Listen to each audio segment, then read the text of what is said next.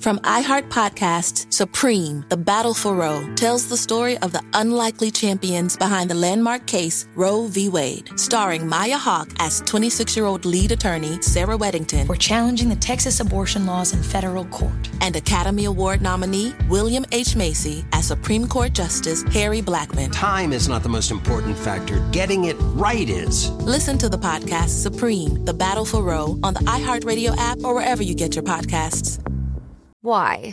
If you have T-Mobile 5G home internet, you might be hearing this a lot. Why? Every time your internet slows down during the busiest hours. Why? Because your network gives priority to cell phone users. Why? Good question. Why not switch to Cox Internet with 2 times faster download speeds than T-Mobile 5G home internet during peak hours? Okay. Stop the whys and visit cox.com/5G home for details. T-Mobile prioritizes certain T-Mobile phone users over home internet users during times of congestion.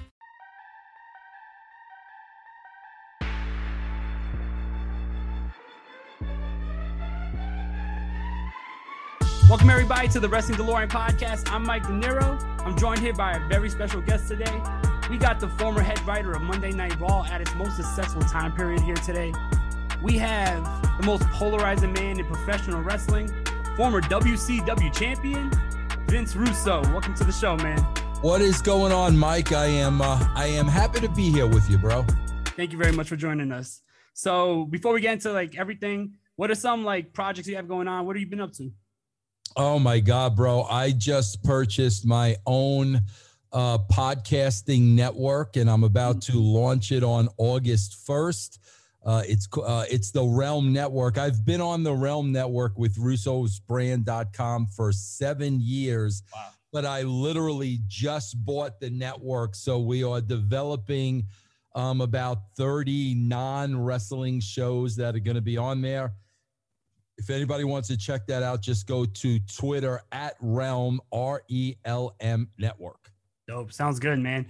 So right off the bat, you are the most polarizing man in wrestling. A lot of people have opinions about you, but nobody really worked with you on a one-on-one. No one was backstage with you when you were writing for Raw, writing for WCW, TNA. So what are some misconceptions that people have about you by the character that they've seen from I don't really think it's misconceptions, bro, because 95% of the people I worked with, we got along very well. There was never an issue. But I think the problem has been over the years is that the smallest majority has the loudest voice. Like casual wrestling fans, bro, people that were watching the Attitude Era, these aren't social media people. These are regular, normal people. The wrestling marks who have the loudest voice, they just always had issues because I did not write the type of television that they liked. I knew in order to get millions and millions of people to watch, I knew it had to be entertainment based. They don't want entertainment. They want 20, 25, 30-minute fake wrestling matches, and that's not what I provided. I provided entertainment, and because they didn't want entertainment, they just decided to make it personal. They decided to hate on me, and they've literally decided to make it a thing for the last, 25, 30 years. Yeah, definitely. So speaking of your time writing for the Attitude Era, what was some of your most fulfilling moments writing, and what were some of your most fulfilling creations, and what were some wrestlers that you really enjoyed working with? Man, I enjoyed working with so many guys. Probably where I got to be as creative as I possibly could be was probably working with Dustin on the Goldust character. I mean, that opened up the envelope to really, really, really be creative. My favorite angle storyline of all time was Rock joining the corporation, because we were planting seeds 2-3 months prior that nobody picked up on, nobody put together. And when it came to fruition, I think it was really, really a well-written and a well-crafted story. Definitely. So when you left the WWE to go to WCW, how hard was that transition? Or was it an easy, I'm going to stop what I'm doing here, go over there, have the same success? Nah, it was very difficult, bro, because at the WWE, I was protected by Vince McMahon. Vince McMahon had my back because I was very, very successful for him. So Vince didn't let anybody screw with me. If you screw with me at the WWE, you screw with Vince. So not having to worry about the politics and the backstabbing, I was really, really, really able to concentrate 100% on my job. All I thought about and all I worried about was the writing on the show. As soon as I walked into a WCW locker room, bro, it was completely different. I felt I had a target on my back. There was a lot of politics, a lot of backstabbing, and I knew immediately, bro, it was a much, much, much different environment than it was at WWE.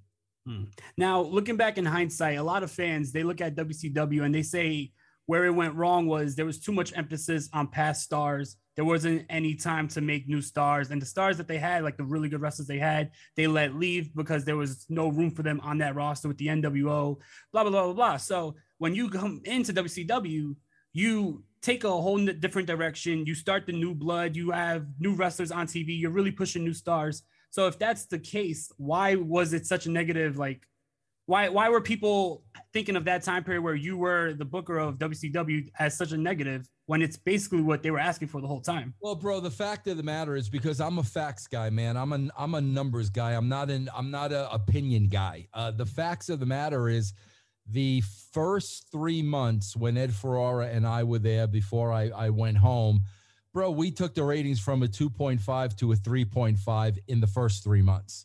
So I don't care what anybody says and who didn't like it. The fact of the matter is you can go check those ratings, and there was a 1 point ratings increase in the first 3 months. So obviously, man, we were on the right track. We were, we were tearing down what wasn't working. Prior to us getting there, we were building up our own foundation. Everything was going up to plan.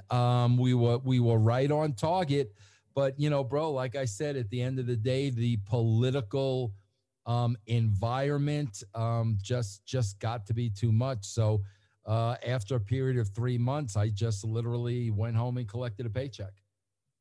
So when people look back at your time in WCW, a lot of people point fingers to Bash at the Beach, Jeff Jarrett versus Hulk Hogan. Recently on Jeff Jarrett's podcast, My Way, he was saying how he believes it was Hulk Hogan's idea to have Jeff Jarrett lay down. There's so many stories that a lot of folklore is out there, so many false narratives of what happened that night. In your opinion and your memory, what happened with Jeff Jarrett versus Hogan? Jeff is wrong. It was not Hulk's idea. It was 100% my idea. Man, bro, I'm going to try to make a long story short because there's a lot that went into this. But basically, Hulk Hogan agreed on a finish before we got to the building. When I got to the building and we were a couple of hours away from the show, I was informed by Eric that he wasn't going to do the finish. So Hulk had this whole other plan where he was going to become the WCW champion. And I really had to think on my feet, and I had to think in a pinch. And what you saw on TV was the exact story that I laid out to Hulk Hogan, the exact story. Jeff did not know it was a work. I just told Jeff that, Hogan refuses to do the job, bro. Just go out there, just lay down and let him pin you 1, 2, 3. I didn't tell Jeff that Hogan and I had discussed that. It was not 1% Hulk Hogan's idea. That was 100% my pitch to Hulk, because all I cared about, bro, was prior to that show, we all agreed that Booker was leaving the building as the champion. And I was going to make sure that happened, no matter what I had to do. But what you saw on TV was exactly what was laid out to Hulk Hogan. Now, something that you talk about a lot is writing a show to be reality based, and you feel like you get the best stories when it's based out of reality. A time period where I feel like that was really prominent was in the TNA Asylum years when. Oh, hold on. You just pulled a Vince Russo there. You said prominent. Prominent. You said prominent. Bro, don't steal my gimmick, bro. I'm the only one who could mispronounce names. Go ahead, prominent. Go ahead, bro. Prominent, yeah, my bad. Okay. So, yeah, it was very prominent in the TNA Asylum years when you came in and you basically shook everything up. So tell me, what was the decision like to create a whole different reality and a whole different atmosphere for TNA at that time? Bro, that was the evolution of wrestling. That's the direction that wrestling should have gone in, bro. More real, more improvising. That's the direction that wrestling should have gone in. But people in the wrestling business, bro, they only know one way, and they have to be in control. And they get scared when they don't know where something is going. And that's why we stopped doing it, because, you know, it was Jeff's company and Jeff was in charge. And, you know, with us improvising, bro, you didn't know where it was going. That was the beauty of it. But, you know, that was hard for Jeff to work within those parameters. So we just went back to the wrestling that everybody knows, which is the same exact wrestling you're seeing today. So was there anybody on that roster or even backstage that really flourished and embraced that mentality?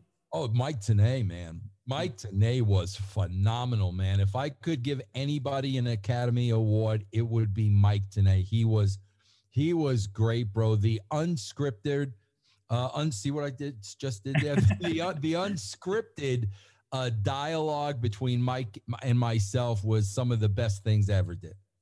Something that a lot of people go back to at that time period was the in-ring, I guess, face-to-face with you and Roddy Piper.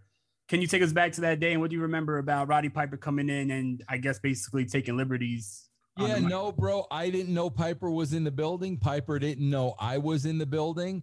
I was hearing him cut this promo, you know, bringing up Owen Hart, and I couldn't stand it anymore, bro. So I'm like, you know what, bro? If they're not going to kill his mic, then I'm going to go out there and stop him. And that's exactly what I did. That was, bro, I keep belching because I just ate Chinese food. That was a 100% shoot, bro. That was Roddy didn't know I was there. I didn't know he was there, bro. But the stuff he was saying about Owen and my involvement in that was totally uncalled for, and I was just not gonna take it anymore. Definitely. So, who are some wrestlers that you really enjoyed working with and writing for in your time in TNA? Oh my God, bro. So many of them, man. There was some Mike Sanders. I love working with Mike. I loved working with AJ. I love working with Sonny Siaki. So many people, bro. Elix Skipper, I loved working with D'Lo. It was a great crew, bro. It was a great crew. Those early TNA years were some of my favorite years of my career. Some of the best years, bro, when we were building that company up. But they got so many people I enjoyed working with. Trinity, Desire, just so many people. Were there anybody that was like a constant clash or bumping heads, didn't want to take different directions? Not really, bro. Not back then. I mean, there was a good mix of veterans and young kids, and not really, bro. I really didn't have a problem with anybody. I forgot to mention, you know, guys like America's Most Wanted, so many people, bro. And the truth, I didn't have any issues with anybody. All right. So I know I heard you be very vocal lately about modern wrestling and how you feel like they need to be more reality based. Is there anybody you think that would embrace that in today's like landscape? What do you mean? A talent? Yeah. Like a talent who, for example, say hypothetically, you go back into wrestling, you're offered a job with WWE and you want to bring more reality to the WWE product. Is there anybody you would love to work with in the? I mean, bro, I'd love to work with a lot of people. I don't know who would embrace it or not, because I don't know a lot of those guys. You know, I mean, I've never worked with a lot of those guys, but yeah, bro, I'm a big fan of, I'm a big fan of Drew. I'm a big fan of Bray. I'm a big fan of Roman, obviously, Elias. I mean, there's a lot of talent there that are unutilized. That I would have loved to. I don't want to go back So I'm not going to say I would love to work with them now because I know that's not a possibility. I would have loved to have worked with them though, bro. There's a lot of great talent. You know, I'm a fan of Charlotte, Eva Marie. I'm a fan of. There's a lot of really good talent there. What do you think the WWE has to do right now to turn their ratings around? And is there anything do you think that they could do to take it at least closer back to that level that they were? Yeah, bro. Two things, man. You know, and again, we did it before. You know, stop being so stupid and childish and cartoony and corny and get back to reality, bro. Get back to some realistic storylines, some serious storylines. Get back to some drama. Get back to good comedy, not stupid comedy. It needs more of a realistic, serious approach, bro. And there is such bad comedy on that show week after week after week. And that's why, bro, that's why the Main Street audience has turned it off. It's not entertaining to them. Do you see AEW as a competitor to the WWE? No. Do you think they could do anything that could, you know, take their... Not at all. Not at all. Is there anybody in the modern day wrestling that you think would have been a star? Dead. Wrestling's dead. It's dead. It's dead, bro. It's dead, and it's going to continue to die because, bro, the world has passed by the wrestling business. That's the problem. The world has passed it by. Everything they're doing is so phony and so fake and so non-believable and so stupid. Bro, I'll give you a perfect example. And this is where casual wrestling fans look at this and like, come on, bro. You know, they laugh at it, bro. You're very, very young, but I'm sure that you remember the Dr. David Schultz and John Stossel incident. Yeah. Okay, you remember how that went down, right? Yeah. And that was a shoot. That was real. Well, bro, fast forward to a couple of weeks of AEW. We had that one guy cutting a promo. What was that dude's name that was running AEW down? Oh, Dan Lambert from American Top Team. Yeah. So he's running down AEW. Okay, bro, here comes Lance Archer. Now, keep in mind what happened with Stossel and David Schultz. Keep in mind what happened there. Bro, what does what's his face do? Who was it? Who? It's Archer. And I'm a fan of Lance. I love that guy. Nicest guy in the world. Yeah. What does Lance Archer do? Bro, he picks up the guy. He sits him in the corner. He puts him up. Bro, that would never. Now when you're watching that, okay, so these guys rehearse this all day long. That's not how that would go down. You know, bro, you always have to look at wrestling as this is how you have to look at it. If this were real, what would happen? That's how you got to look at it. Bro, at that point in time, he's not going to hit the guy with his finishing move. He's going to do exactly what David going to punch him in the face. Yeah. He's going to smack him across the mouth and probably knock him out. That's what I'm talking about. A casual wrestling fan in 2021, bro, they look at that and they laugh. That would never happen. I agree with you. And I was very vocal about that when I was covering that show. So you have like a very old school mentality when it comes to wrestling because there was a lot of like realism in wrestling back in the day. But I don't get is where is the disconnect with you and Jim Cornette? If Jim Cornette preaches the same shit, like he says that AEW is too like choreographed and too overbooked and he would want something more realistic. It's the same mentality. So where's the disconnect? Jim Cornette wants 1970s wrestling, and 1970s wrestling, bro, would not work in 2021. Bro, you need three things in wrestling. Here's what you need. You need three things. You need characters, you need a storyline, and you need in-ring psychology. You need them to believe that the match is real and there's stakes on the match and the match is important. None of that is going on today. None of it. There's no characters. There's no storyline. And you don't believe these matches for a second. So, bro, if you take away the three main principles of what professional wrestling was built on, you've got something that's completely different and is no longer professional wrestling. There are some things, bro, the foundation of wrestling should never change. You need that foundation, but you also need to bring it up to speed. And by how you do that, bro, is through reality, realistic reality, like covering the Jimmy Uso arrest. Yeah. Making that a part of the angle, making that a part of the storyline. Vince McMahon and the McMahons are torn whether or not the guy should remain. That's the stuff they need to do that they totally ignore. So no, bro, going back to 70s wrestling, Memphis would kill the business even more, but you need the foundation, but you need to bring it more into 2021. So after your career, after all your work in media, and even just you as a man, what do you want to be remembered for, and who do you want to be remembered for? I want to be remembered for being a great husband, a great dad, and a great son. That's how I want to be remembered, bro. I don't give one shit about how people remember me in wrestling. At the end of the day, bro, that was a job.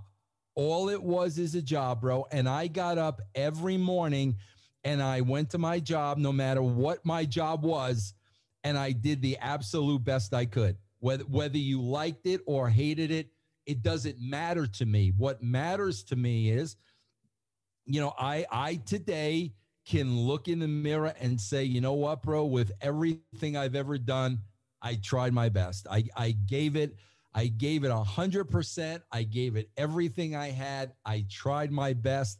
And bro, that's all anybody can do. Who liked it, who hated it, who's a fan of mine, who thinks I'm a moron. None of that is important to me, bro, because like I said, man, I was always the best me.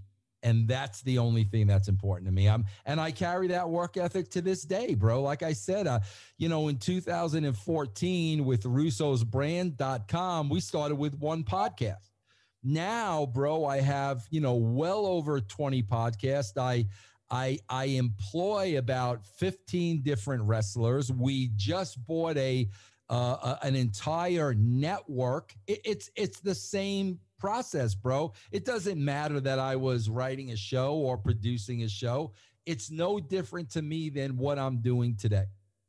Sounds good, man. Once again, thank you so much for joining us. How can people reach you? Yeah, bro, there's two places they can really go. Go to russosbrand.com. And also we got multiple shows on Patreon, patreon.com/RussoTWC. Sounds good, man. Thank you so much. Thank you, Mike. Thanks. I appreciate it, bro. No problem, man. Take care.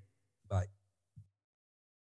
From iHeart Podcasts, Supreme, The Battle for Roe, tells the story of the unlikely champions behind the landmark case Roe v. Wade, starring Maya Hawke as 26-year-old lead attorney Sarah Weddington. We're challenging the Texas abortion laws in federal court. And Academy Award nominee William H. Macy as Supreme Court Justice Harry Blackmun. Time is not the most important factor. Getting it right is. Listen to the podcast Supreme, The Battle for Roe on the iHeartRadio app or wherever you get your podcasts.